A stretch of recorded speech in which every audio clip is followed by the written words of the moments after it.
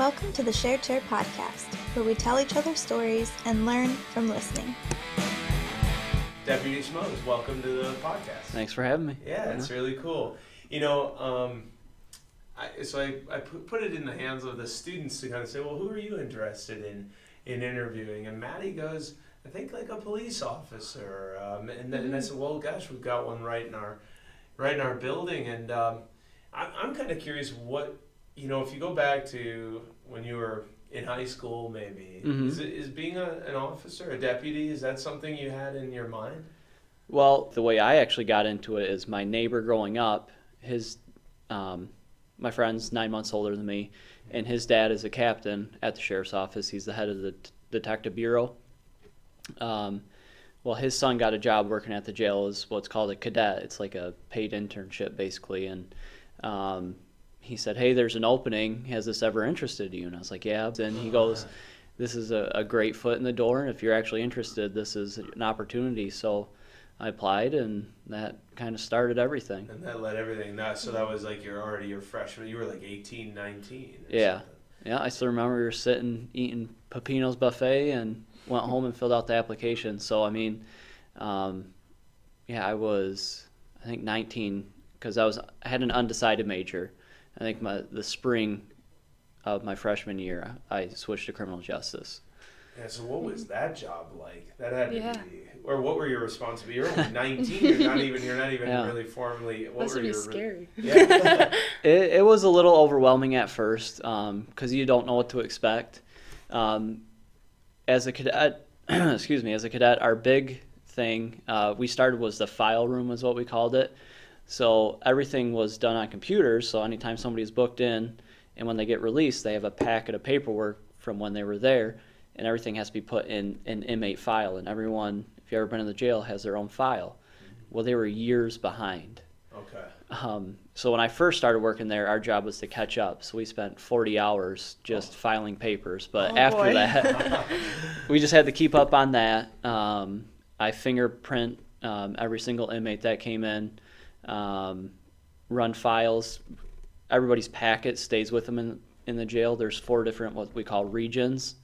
So like you come into the booking area, you stay down there until you have either a bond set or you're sentenced. And then once you get moved up to housing, your files kind of follow you around. And obviously it's really a secured facility, so it's a kind of a pain sometimes getting people's paperwork back. So we would just kind of do the odd jobs and help with training, and it was actually really beneficial to this career. Yeah, but there was something there that made you continue or want to continue down the path. What would you say? I don't know, inspired you or motivated you or? Well, actually, it was after we got the file room caught up, we were allowed to do ride-alongs. Actually, got paid to do ride-alongs once a month, and I enjoyed watching the other guys, the actual deputies at the time, do the job so much that I asked if, like, hey, can I do this for free? Like, you don't have to pay me. I just wanna do this. And they're like, no, it's against the union contract. But just seeing some pretty crazy stuff and seeing the guys help people, it was just like, yeah, this is what I want to do. So what made you want to go into, because you're like what's the title? Different names. I always pronounce it wrong, but like school liaison. Oh, yeah.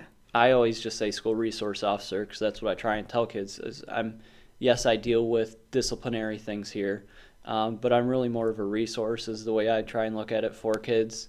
And I'm technically a community policing officer too, is the other title, because I also work in partnership with Spring Lake Township. And what was the draw for you to do that versus another area of the field? Well, when I started full-time back in May 19, 2013, and I actually worked the night shift, which would be 6 p.m. to 6 a.m. on what we call a rotating shift. So I'd work 7 to 14 days. And I did that for 5 months in the Grand Haven Township area. And the deputy that was here before me, Deputy Philman, got promoted to detective. So they send out email saying, hey, submit a letter of interest if you would like to do this job. And my friend that I grew up next to was actually the school resource officer at Coopersville, and he said, hey, it's an awesome experience. And he goes, our opinion, I was 23, I think, when I started here. So I'd only been out of high school for 5 years. So I felt like I could possibly relate to people more.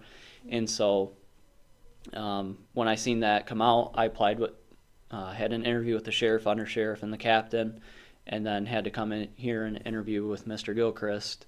And I don't know if that's the reason. But that's what I told him. I was like, hey, I would like to help kids, and I feel like I can relate to them a little more than some of the other guys that have been doing this for a long time. And I didn't expect to get it. And all of a sudden they said, hey, it's yours. It's yours. Pleasant surprise. Yeah, that's cool. So what are some, I'm curious about the different titles, school liaison, community officer, and how you want to see yourself, the resource officer.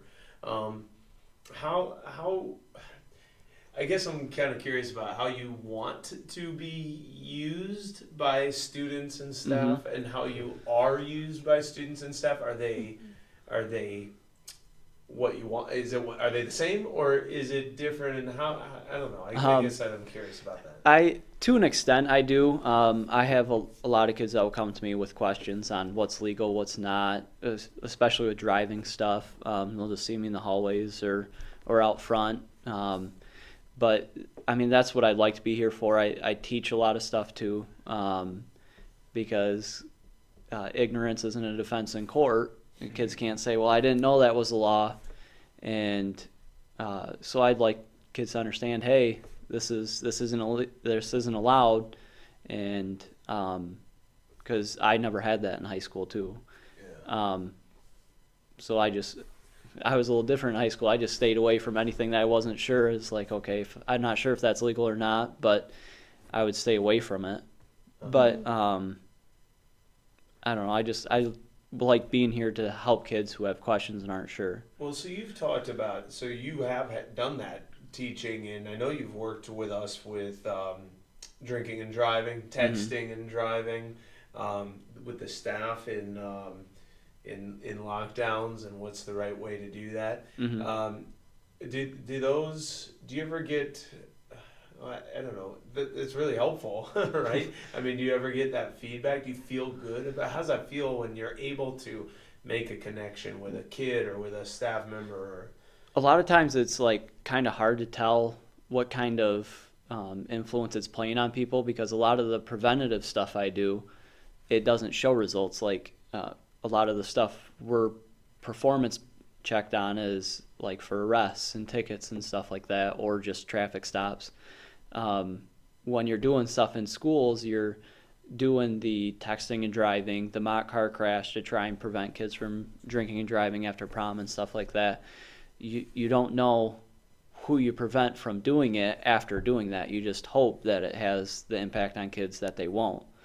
Like when you go out and you make a drunk driving arrest, well, there's your stat. But when you're doing preventative stuff, it's harder to track. But when we actually did the Strive for a Safer Drive, the texting and driving, we did the poll afterwards too, and I can't remember the exact number, but I want to say it was over 80% of kids said they, in the time since they heard Mr. Fribler, they had not texted and drove since. And that was coming from the youth area survey that said kids, I want to say 70% said they had texted and drove in the same time period before that. So I thought that was pretty neat, because you usually don't see the results of a lot of stuff that you do.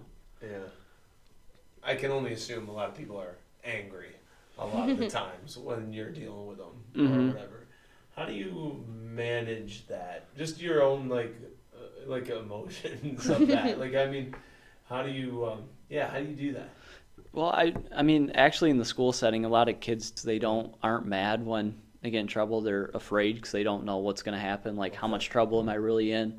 What's this going to do to my future? And so another thing, being a resource, I know a lot more how the juvenile system works.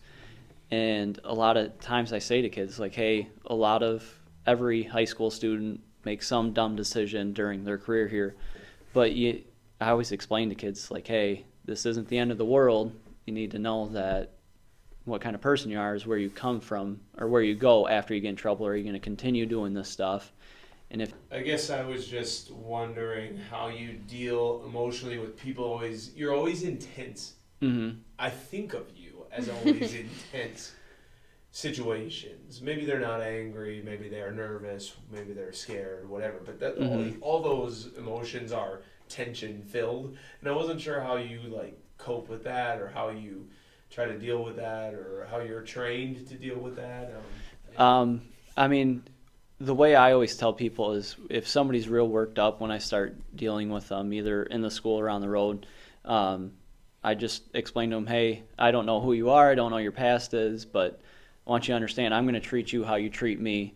And if you're gonna make my job hard, I'm not going to give you any breaks. I'm going to do everything I can to make sure you're going to learn from this experience.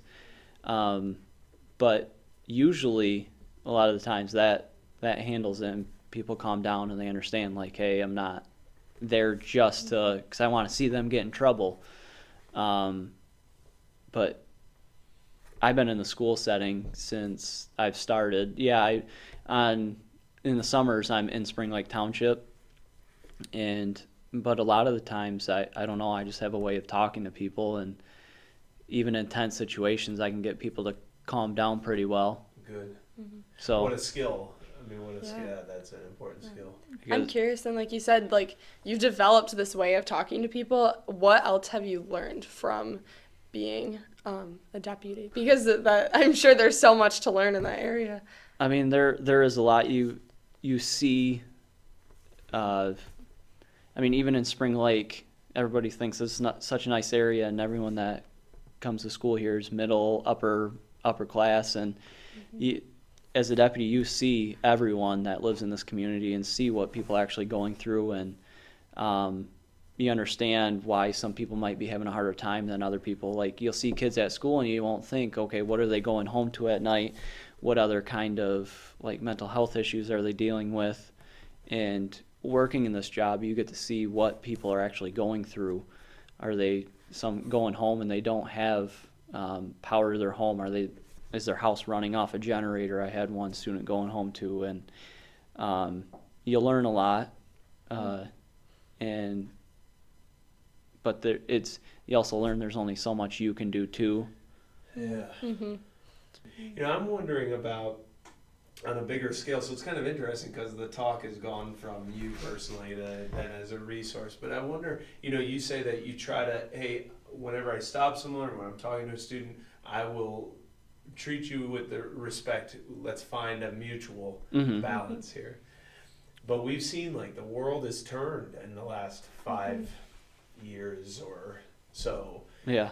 With more and more video at the ready, right? People taking video. Mm-hmm. And I just wonder what your own reaction and response is when people sort of see or catch police in a bad moment, right? Sometimes a really bad moment. I mean, it's not, sometimes a really bad moment. And how you react to that? Do you feel, when you see that police brutality or police violence on the news, how was your own reaction when you see that?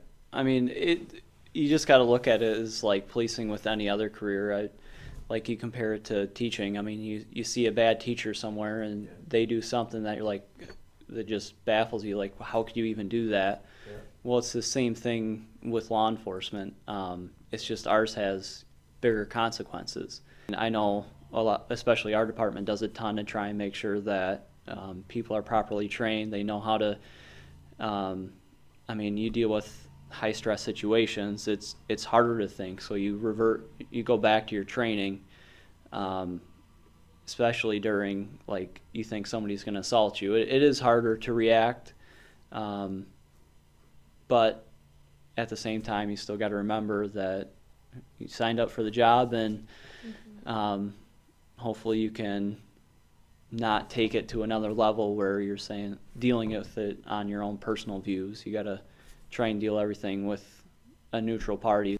I guess I'm curious, what are misconceptions that you hear of a lot about police officers and like the job that you do, and what do you think people need to know to get over those misconceptions?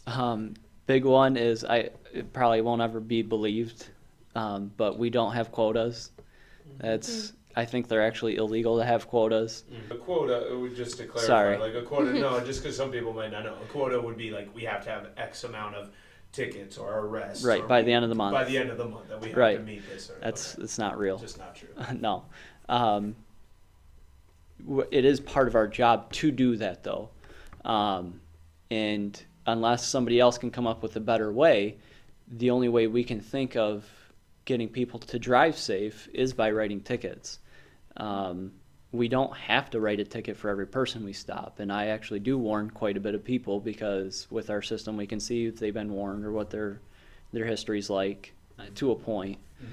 But we're the ones going to the accidents, seeing people hurt, seeing people killed by doing stuff like not something as simple as not wearing your seatbelt.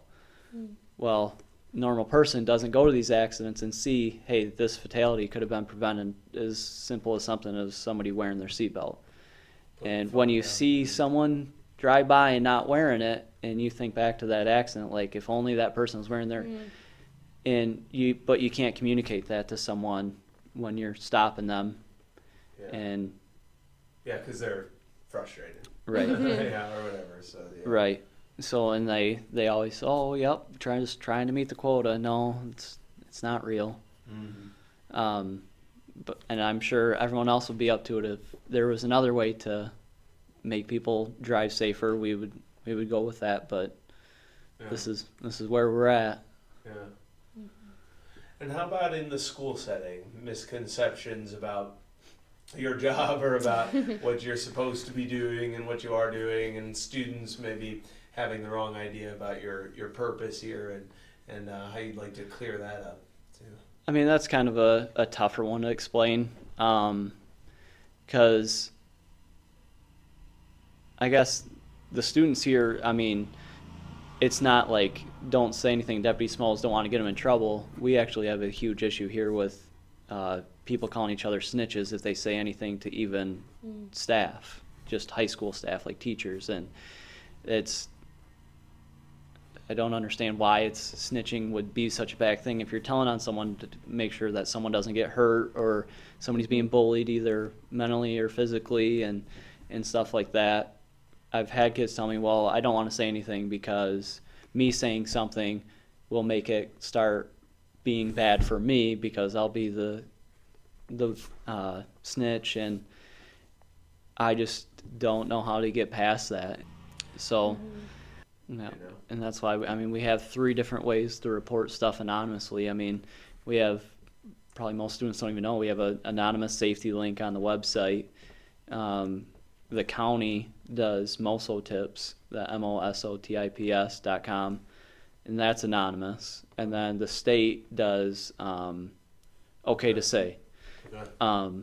And either way, it's all anonymous. We can't backtrack and ever find out who said it, just to try and beat that kind of snitch title. Yeah. So that's awesome. That's that was at the local, at our own school site, and the county and the state level. Right. We have all those anonymous tipping. And are those specific to violent actions? No, Or could be anything. Could be anything. Right. That's so important. Yeah, I had no idea those existed. Yeah. That's really good to know. Yeah. Awesome. Thanks, Deputy Smoes. That's great. Thanks Appreciate again for having me. I appreciate it. Yeah. Thanks for listening. Be sure to tune in next week for the next episode. And don't forget to submit works of art and writing to our website to spread a little more empathy.